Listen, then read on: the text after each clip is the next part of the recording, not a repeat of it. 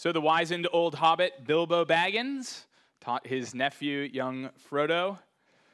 He knew from his own experience of following some dwarves in an attempt to steal a gem and slay a dragon. And Frodo, too, would come to understand this in his way. Through his trials from the Shire, through Bree to Rivendell, the Mines of Moria, all the way to Mount Doom in his attempt to destroy the evil ring of Sauron. It's the importance of these paths, these trails taken, that had made Gandalf's loss so devastating in The Lord of the Rings to Frodo and to his quest. You see, Gandalf was their leader and their guide. He had fallen in battle. And from there, Frodo's own path would be winding. Eventually, he was forced to rely upon the treacherous Gollum. But throughout, as you're around Gollum and Frodo, the question is, could Gollum's paths be trusted? Even when dangerous, Gandalf's ways were wise and right. But Gollum, well, his counsel was shrewd. His ways could be misleading and deceptive. In life, how are you and I to know the paths we should take? How are we to navigate the trials and the abundances, the joys and the sorrows, the heartbreak and the affliction, the highs and lows that we face? How are we to keep our feet? This morning, this Palm Sunday, we come to one of the most beloved passages in all of Scripture. We come to Psalm 23. So if you have a Bible, let me encourage you to turn there now.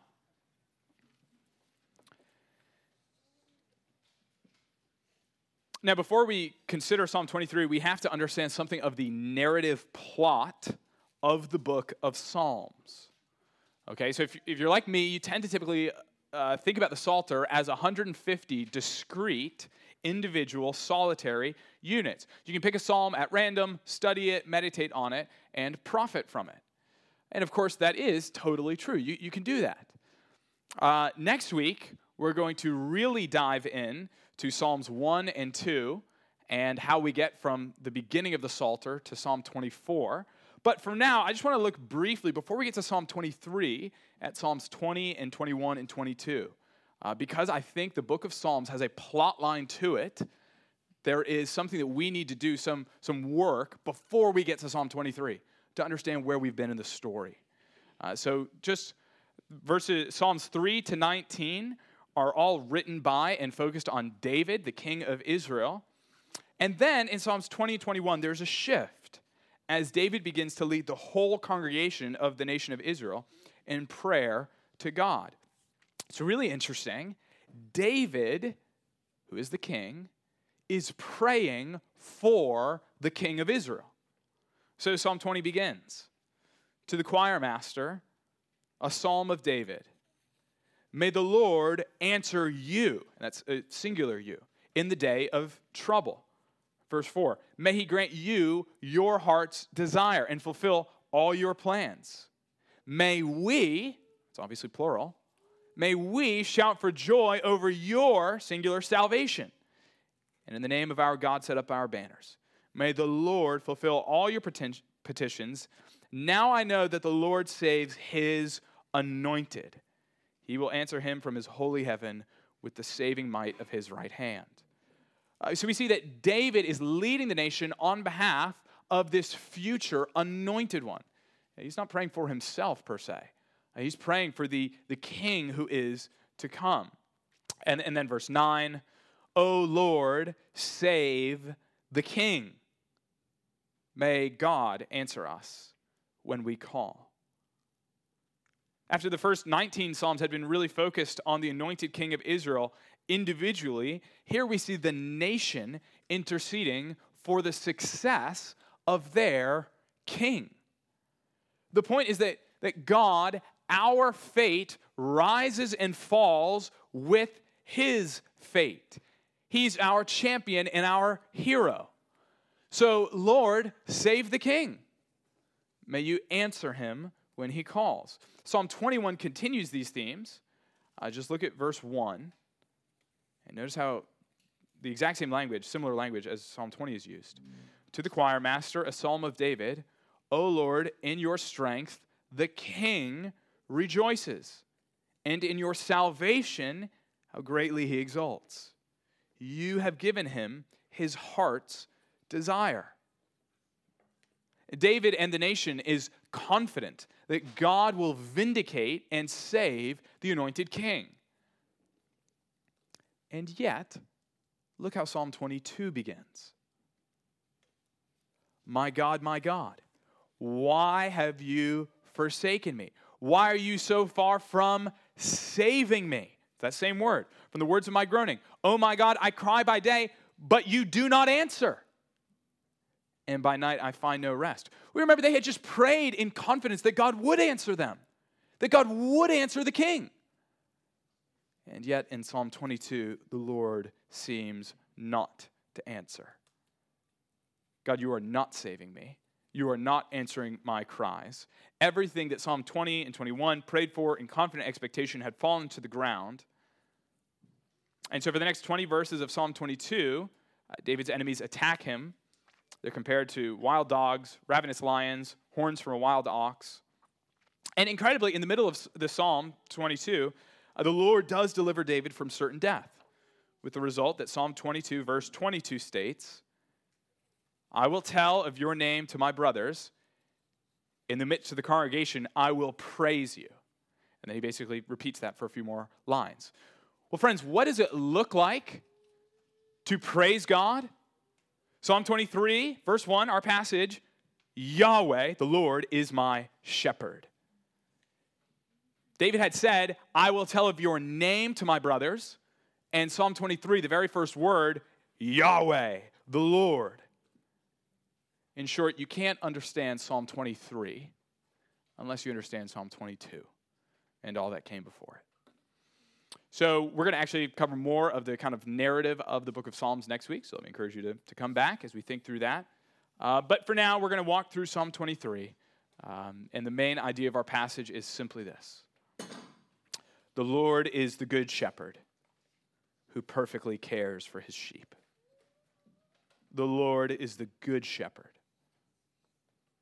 who perfectly cares for his sheep. So look with me at Psalm 23, beginning in verse 1. A psalm of David. The Lord is my shepherd. I shall not want. He makes me lie down in green pastures. He leads me beside still waters. He restores my soul. He leads me in paths of righteousness for his name's sake.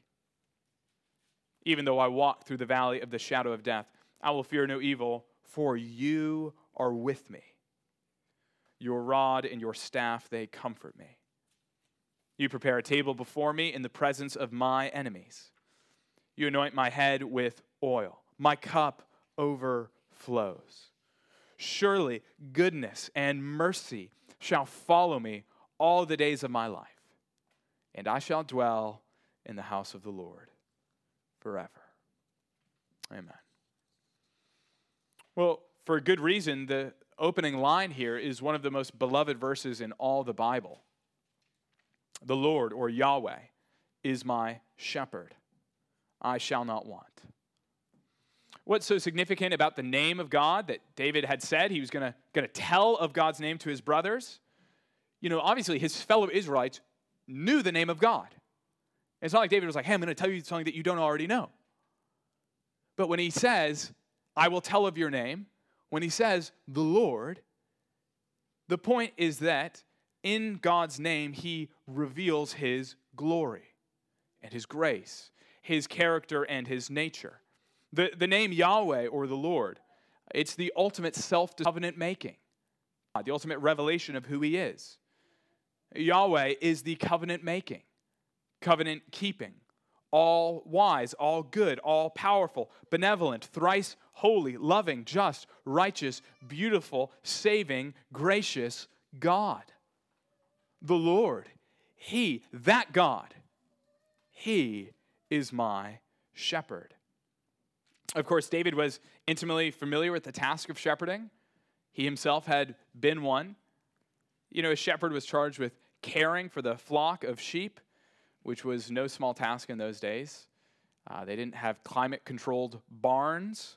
They didn't have animal feed at the store ready on hand. There was no goat yoga or petting zoos in David's day. Shepherds led a rough life in a way. They had to lead the flock through the wilderness to secure food and good grazing grounds, to find water in drinking streams, to ward off vicious animals, to protect the sheep against thieves and brigands, to be on the watch against disease and ill health. The life of the shepherd was given entirely to the care of the sheep. I loved what Zach prayed earlier, where he confessed how we often don't think of ourselves as sheep. There's something deeply humble about David's confession here. He's the king. You might think, hey, I'm the shepherd. And indeed, Scripture does call the kings of Israel shepherds. But most fundamentally, who is wise, guiding, and protecting. He requires the Lord. Why does David use this imagery of shepherd here? Why does he say the Lord is my refuge after that salvation of Psalm 22? Or the Lord is my stronghold, my fortress. He does that in other places. Scripture does that many times. I think one potential answer is that in Psalm 22, his enemies are described as wild oxen, dogs, and lions. If you remember to 1 Samuel 17, when David is about to go fight Goliath, he's given his recap of his shepherding exploits. And do you remember he says, yeah, I've fought lions and bears. And then he goes to Goliath, and what does Goliath say? What am I? A dog? I think what we're supposed to see is the Lord is protecting David from the lions, the oxen, the dogs, like a shepherd. David looked back to his own experience, and he said, yeah, that's kind of the way that I took care of the sheep. Well, to a much greater extent, that's what the Lord does with us. He protects us from our enemies. He guides us. Friends, what a comfort it is to know that God is a shepherd towards his people. Because the whole job of the shepherd is to care for the flock, right? I mean, that's, those memes, it's like, you had one job. Well, that's kind of what it is for the shepherd. You have one job, take care of the sheep. So the welfare of God's people isn't incidental or passing in God's mind. For me, as a husband and father, there are a lot of plates that I'm trying to keep spinning at our house. People I'm trying to keep alive, housing projects I'm trying to keep track of. And so I'll be honest, there are times when we're trying to grow grass and plant tulips, and I'm trying to finish the wall in the upstairs bedroom, and I'm trying to take care of the baby and spend time with Kate and the other kids. We have killed many a potted plant. I just don't give them to us, please. They will not last long. I've got more important things to do than take care of the plant. So if you're a plant person, I'm not trying to throw shade at you, but, well, friends, God, for his glory's sake, has no greater task than the welfare of his people. As shepherd, he has given himself to caring for his sheep. God does not get distracted from this task. He is not negligent or lazy in his shepherding work. For the glory of his own name, the care of his people is paramount in his own. This means, friends, he's never going to leave you or forsake you. If you are in Christ, your prospering in Christ is his desire and his work and his chief goal and aim. In a day and age like ours, with news from the four corners of the globe, with tragedies like Nashville and nations at war and marriages on the brink and children that go wayward and friendships that teeter, what a comfort it is to know that God is watching over his people. There are lots of unexpected things that happen in your life. There are no unexpected things to God that happen to your life. So whatever news you learned this week or this past month that was not on your agenda, it may have been challenging and a surprise to you. You can be sure that God is with you as your shepherd. If you are in Christ, as Isaiah 40:11 states, he will tend his flock like a shepherd. He will gather the lambs in his arms. He will carry them in his bosom and gently lead those that are with young. Brothers and sisters, praise God. He is not a harsh shepherd, but a gentle and caring one. He knows what the lambs need. He knows what those with young need. He carries them and provides and protects them, such that David can say, I shall not want. I shall not lack. I shall not be in want of anything. It's the same word found in Deuteronomy 2, when Moses states, the Lord your God has blessed you in all the work of your hands. Moses is speaking to the nation of Israel. He knows you're going through this great wilderness. These 40 years, the Lord your God has been with you. You have lacked nothing. That is, God provides for his people. Right? He's a good shepherd, not an incompetent one. As one commentator writes, how can the saints want? The Lord will give them every good thing, every good cross, every good comfort, every needed chastisement, every needed supply, all timely lessons, all good deliverances. Friends, like a wise doctor, the Lord doesn't flatter us by giving us only what we'd like to be the case. He doesn't work for the ease of his patience, but he works for our health and our comfort and our joy. If the Lord is your shepherd in this life and in the life to come, you will never lack anything that you ultimately need. One commentator points out that the Lord Jesus was a poor man, yet he was never in want. The Lord Jesus was a poor man, yet he never was in want. I think this is true in multiple ways, what David is intending to highlight. So verse 2, our lacking, our wanting, it takes the place of the physical domain and physical provision. And then verse 3 highlights the physical sustenance that the Lord gives, though of course the two are interconnected. So verse 2 reads, he makes me lie down in green pastures. He leads me beside still waters. Recently, my daughter Allie went to a farm class here in town, and so she got some exposure to different animals, horses, sheep, goats, things of that nature. And, sheep get spooked really quickly. They're jumpy, right?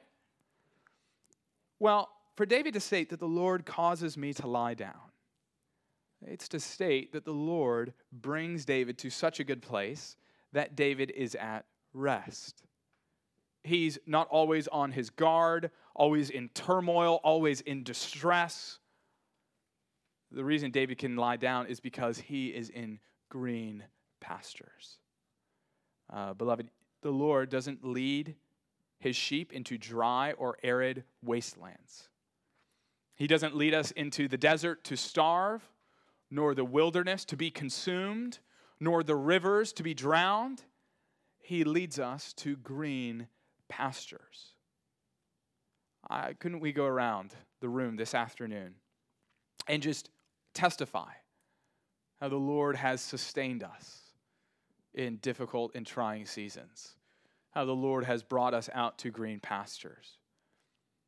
When you weren't sure how you were going to make ends meet, or you weren't sure if you had the bandwidth to deal with all that is on your plate, when you were tempted to despair and God's providence seemed hard, when all you could see around you was barren wastelands, the Lord even then brought you to a green pasture. He brought you a friend to have your sorrows and double your joys. He brought you a new boss or a new job or a new church. In a season of dryness, he renewed to you the joy of your salvation. In a hard marriage, he brought reconciliation and delight and affection. Friends, it's not the prosperity gospel to state that God provides for his people. That's what he did in the wilderness those 40 years. That's why Jesus tells us to pray, give us this day our daily bread. He's not telling us to pray for something if God would be totally opposed to it, right? No, God indeed does provide for his people. He does good to his flock. Verse 2, when it says he leads me beside still waters, literally they're waters of rest. God knows that a torrential downpour with overflowing banks and a thrashing current would be no better than a parched wasteland. You and I would be no more helped by drowning than dehydration. God brings us to exactly the waters that we need. And so, friends, it's a comfort to know that whatever our circumstances in life, well, there are no accidents. God brings us to the places that we are. The car that you drive, the neighbors that you have, the degree you didn't get, the family you have, the moves you almost made, the health you wish you didn't have. Beloved, God has given you these things. And it's not because he doesn't love you. It's because he does. It's not because he's a bad shepherd, but a good one. He will not give you too great or too few waters to sustain your soul. God intends for you to have exactly what you do have, lest in giving more you perish, or in having less you waste away. God knows exactly how much money you have in the bank account, and he will not give you more than you need, lest you be destroyed by that, or too little, lest you be tempted to greed and stealing. Your health is exactly where he wants it to be. Your relationships, as many or as few, to draw you to him. He knows how many trials and afflictions to bring into your life and mine. God doesn't give kind of one-off pastors and streams, kind of a one-size-fits-all. Like, oh, this will be a good pastor for all the Christians. I hope it works out. But friends, the Lord brings you to the pastors that you need, to the waters that you need. And they might be different from your neighbors. They might be different from your spouses. But you can be assured that God brings exactly what we need. Which brings us to verse 3. It says, he restores my soul. He leads me in paths of righteousness for his name's sake. Again, there seems to be a slight shift from the physical and material provision of verse 2 to spiritual consolation and comforts here in verse 3. That first phrase, he restores my soul, can also be translated, he turns my soul. The point seems to be how the Lord reverses not just David's circumstances, not just kind of the outward situation of David's life, but David's inward spiritual outlook. How many Psalms document the Lord saving David out of a bad situation, like Saul or the Philistines or other enemies? Yeah, friends, what do you do if the enemy is within the gates? If the enemy is inside our very own hearts and minds? Well, our only hope for restoration and renewal has to be the Lord who stands outside of us and above us. Our hope is that he will turn us when our souls need correcting. He brings us to our spiritual senses. This phrase could denote the initial work of conversion, when a soul is restored to God for the very first time, when somebody puts their faith in Christ.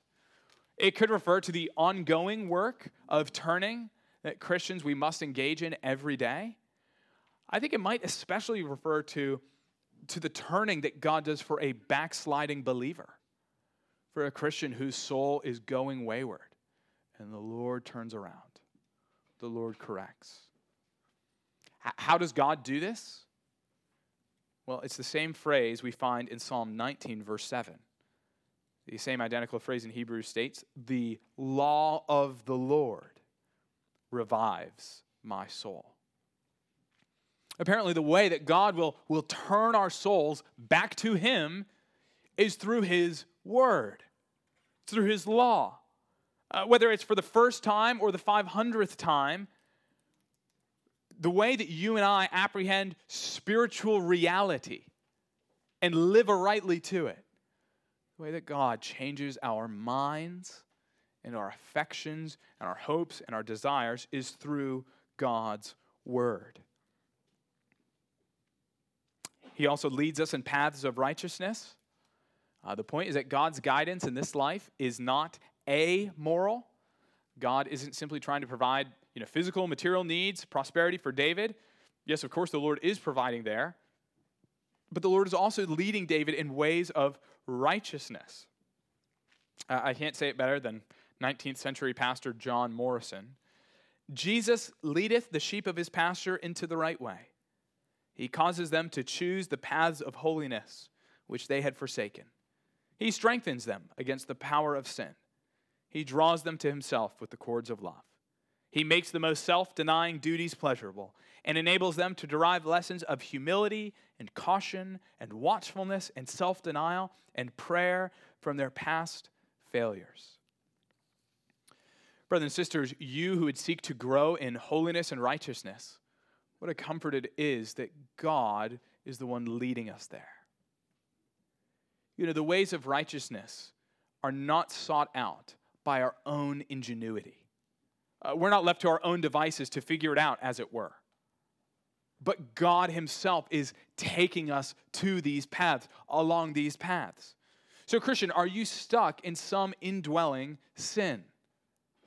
Is there in your own heart desire and lust and unbelief that appalls you? O saint, be encouraged that even now Christ is working in you the desire to go in that path, and indeed he will cause you to go in that path for his own good pleasure, for his own namesake. That's how verse 3 concludes. In both the Old and the New Testament, God has put his name on his people. Our conduct and our behavior has an effect on God's reputation in the world. How sad it is when one of the leading causes for people failing to believe in Christ is the immorality and hypocrisy of the visible church. This is again how we see that God's glorifying his own name is not separate from his caring for his people. They are one in the same. God has bound up his own reputation and name to your good, Christian, which is really great news. Because God has, he's bet the house, as it were. He's gone all in on putting his name on you, on your welfare, so you can be sure that he will keep you to the end in the ways of righteousness. If you are truly in Christ, God's not going to let you go. He won't let you wander off a cliff and die. He will lead you until the end in the way of righteousness for his own namesake. He's staked his own reputation. And yet in verse in the paths of righteousness. And yet in verse 4, things take a darker hue, don't they? We read, even though I walk through the valley of the shadow of death, I will feel no evil, for you are with me. Your rod and your staff, they comfort me. Brothers and sisters, make no mistake. The same God who leads us to green pastures and still waters is the same God who leads us to walk through the valley of the shadow of death. It's not as if God is active here, but he's absent there. It's not as if we can expect his presence here, but he's nowhere to be found in the trials of life. No, David says in the deepest, darkest valley, you are with me. You are there. And again, I do think this helps us understand and interpret verses 1 to 3 when David talks about never lacking anything or being in these tranquil, peaceful places. Because if you remember David's history, you'd say David, I'm glad that you think the Lord is your shepherd and you're in green pastures, but when you were escaping out the window of your own house, when your father-in-law was trying to murder you, would you describe that as green pastures? Is that the kind of green pastures that I should be expecting? Well, I think we see that here, whether David was being pursued by full of deficiencies and difficulties, Is this what it means for God to take us to green pastures, good grazing grounds? Well, friends, God's leading to safe and gentle seasons is not mutually exclusive with his leading in the darkest of valleys. To refer to walking in the Old Testament is to describe a normal pattern of life, kind of everyday stuff. And sometimes God leads us to live through and walk through the valley of the shadow of death. That phrase, the shadow of death, it's a somewhat rare one in Hebrew. Here's how one commentator describes it. The valley of the shadow of death is a scene of great and uncommon distress, of such trials as overpower the soul, throw it into amazement, break its purposes, fill it with alarm and horror. It is used to represent those horrible trials, those extreme difficulties and dangers which darken the lot of humanity. Friends, in this life, valleys come. The dark days that you never imagined, that take your breath away in their suddenness and their pain and their weight. 6 families felt it in Nashville this past week, and millions of people across this globe. It is indeed the lot of humanity. You and I will not be able to escape it. And so the reason you should come to church and read your Bible and have good Christian brothers and sisters to encourage you in the faith is that when that day comes, when the walls close in and death and darkness seem to be the most present realities, you need to be reminded that God is with you. The Lord has promised to be your shepherd even there, right? Because that's what David says. Your rod and your staff, they comfort me.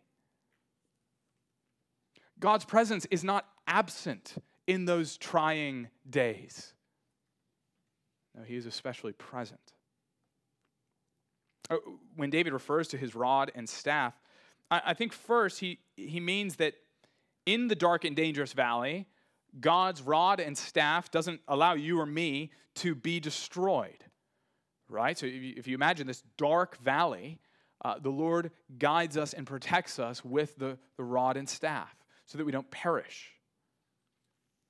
So it's a comfort in that sense. But secondly, I think it also means that God's rod and staff are the means whereby God is correcting David, to correct him on which way to go and which way to avoid.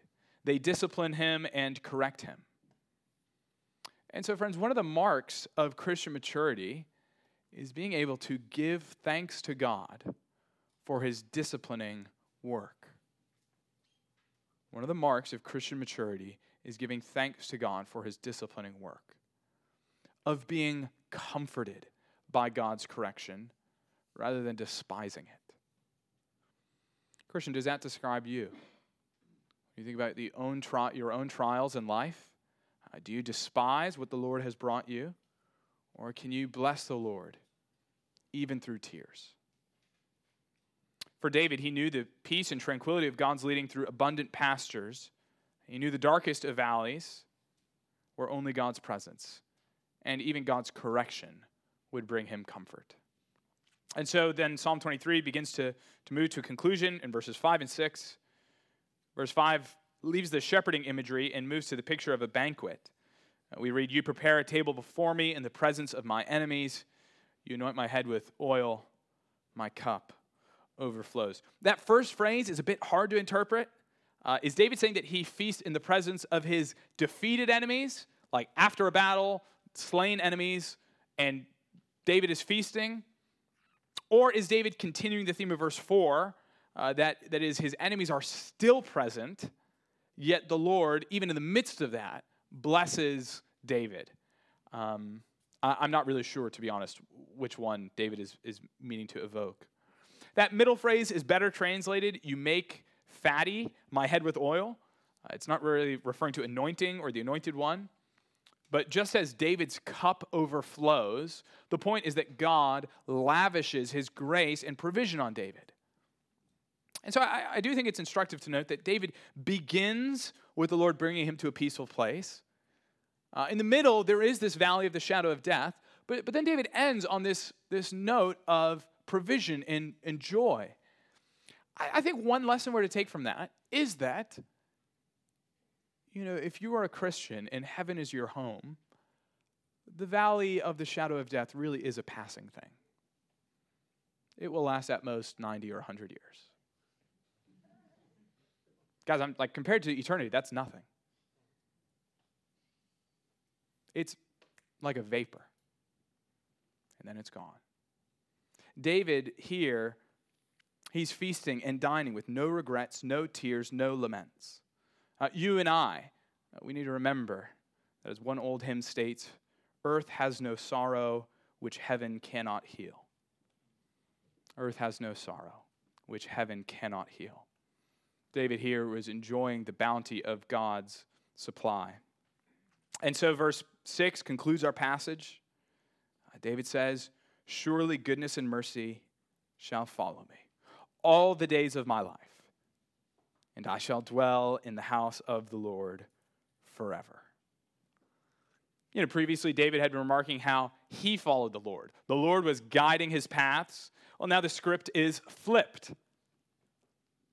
Now the goodness and mercy or steadfast love follow David. And that word follow, it's really great and poetic, but it's probably too soft and generic because the term is much more vigorous than that. It refers to pursuit and chasing, how one army would pursue after the other to the very end till there are no more foes to vanquish. And so, friend, if you are in Christ, did you know that God's mercy and goodness will not stop pursuing you until the very end? It will track you down. It will chase after you in your sinning and in your suffering, when you're most needy, when you're most exalted, when you feel most self-assured, when you are totally dependent upon God's grace. Goodness and mercy are ever pursuing you. And the result is that David shall dwell in God's house forever. Now, this might not sound as good to you as it did to David, because if you're wondering, does this mean heaven will just be one long worship service with too many songs, too long of preachers? No, that's not what David's referring to. The point is that David longs to be with God. In that sense, that's why the valley of the shadow of death, in some sense, it wasn't so bad. Because in suffering, as so many saints can attest, God often draws nearest. It's when we most become aware of our need for him. And yet David looks forward to the day when he will experience the nearness of God, not just in times of affliction, but in beauty and glory and holiness and splendor and radiance and purity and perfection. He longs to rest in God's house forevermore. And so how should we conclude? Let's conclude with 3 points of application.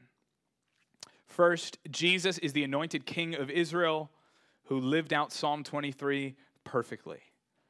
Throughout his earthly life and ministry, the Lord Jesus looked to his Father for guidance and leading. He didn't speak a word or do a deed of mercy, but by his Father's guiding. He walked perfectly in the paths of righteousness, not for his own glory or comfort or name, but the glory of God. The Father led Christ to peaceful pastures and paths of righteousness, yet the Father also led him where? Through the valley of the shadow of death. And not just the shadow of death, but its very substance.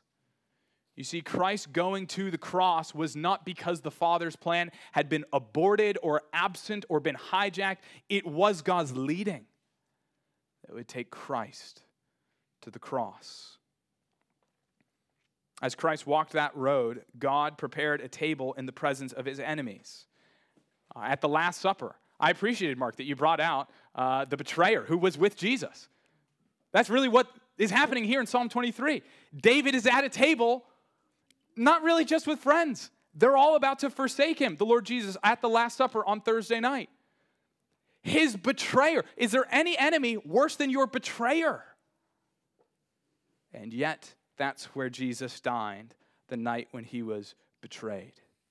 In God's incredible timing and plan, the Lord Jesus then went to the cross and was raised on the third day, so that now he dwells not in the land of the dead, but where is Jesus now?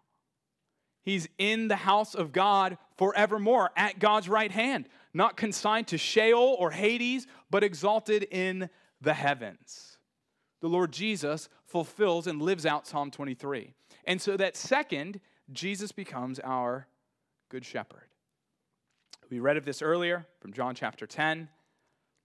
When Jesus calls himself the good shepherd of Israel, that's a pretty big deal because Jesus is assigning and assuming to himself the role of God, of shepherd of his people. Jesus is assigning to himself divinity. He's asserting his deity and divinity. Jesus said, the good shepherd lays down his life for the sheep. And so it is, friends, that when Jesus went to the cross, it wasn't for himself, it was for us. Jesus didn't die just as a model of, hey, here's how to be a good neighbor and love your neighbor. Of course, it's true. It is an act of love, an example of love. But more than that, what do we celebrate this time of year? When Jesus laid down his life, it was to pay for the sins of his people so that we too could be raised from the dead, even as he was. On the cross, Jesus died, suffering for our sins, bearing our judgment away. And then he rose as our glorious shepherd. And so third and finally, friends, have you made Jesus your shepherd? I wonder if you notice how personal this psalm is. David says, the Lord is my shepherd. He makes me lie down. He leads me by still waters. He restores my soul. David is amazed by what God has done for him personally. So children in the room, we're so glad that your parents bring you here to church to hear the Bible and to pay attention to God's word. Have you made Jesus the Lord and Savior and shepherd of your life? It is a wonderful thing to have believing parents, but it's no substitute for believing in Jesus yourself, making him the shepherd of your own life. Let me encourage you, talk to your parents over lunch today, or maybe bedtime. You could probably stay up late if you say, what does it mean to make Jesus the shepherd of my life? And if you're here this morning, weary with the trials of life, tired of going it alone, unsure of what paths to take, how can Christ be your shepherd? Well, the first step is to humble yourself and admit that you are a wayward sheep. Isaiah 53:6 states, all we like sheep have gone astray. We have turned everyone to his own way. Friends, if you would confess your sins to God, admit how you've pridefully tried to guide and direct your own life, living by your own standards and own law rather than God's, will cry out to Christ, confessing your sins and calling for mercy, knowing that he will surely give it. As one commentator puts it, the more tender, helpless, or burdened any of the flock may be, the greater will be his compassion. Friends, if you are weary with sin, weary with the trials of life, turn to Christ as the good shepherd who lays down his life for the sheep. Let's pray. Heavenly Father, we long for it to be true in our midst that Jesus' words from Luke 15, rejoice with me, for I have found my sheep that was lost. Father, we long for that to be true in this congregation. For the children, Father, we pray that you would draw them to yourself through the person of your Son. If there are any here who have not believed in Christ and made him the shepherd of their own lives, we pray that you would cause that to happen. You would lead them to the person of righteousness. We pray for those here who have trusted in Christ. Lord, that we would trust your shepherding, guiding hand in our own lives. We pray these things in Christ's name and for his glory. Amen.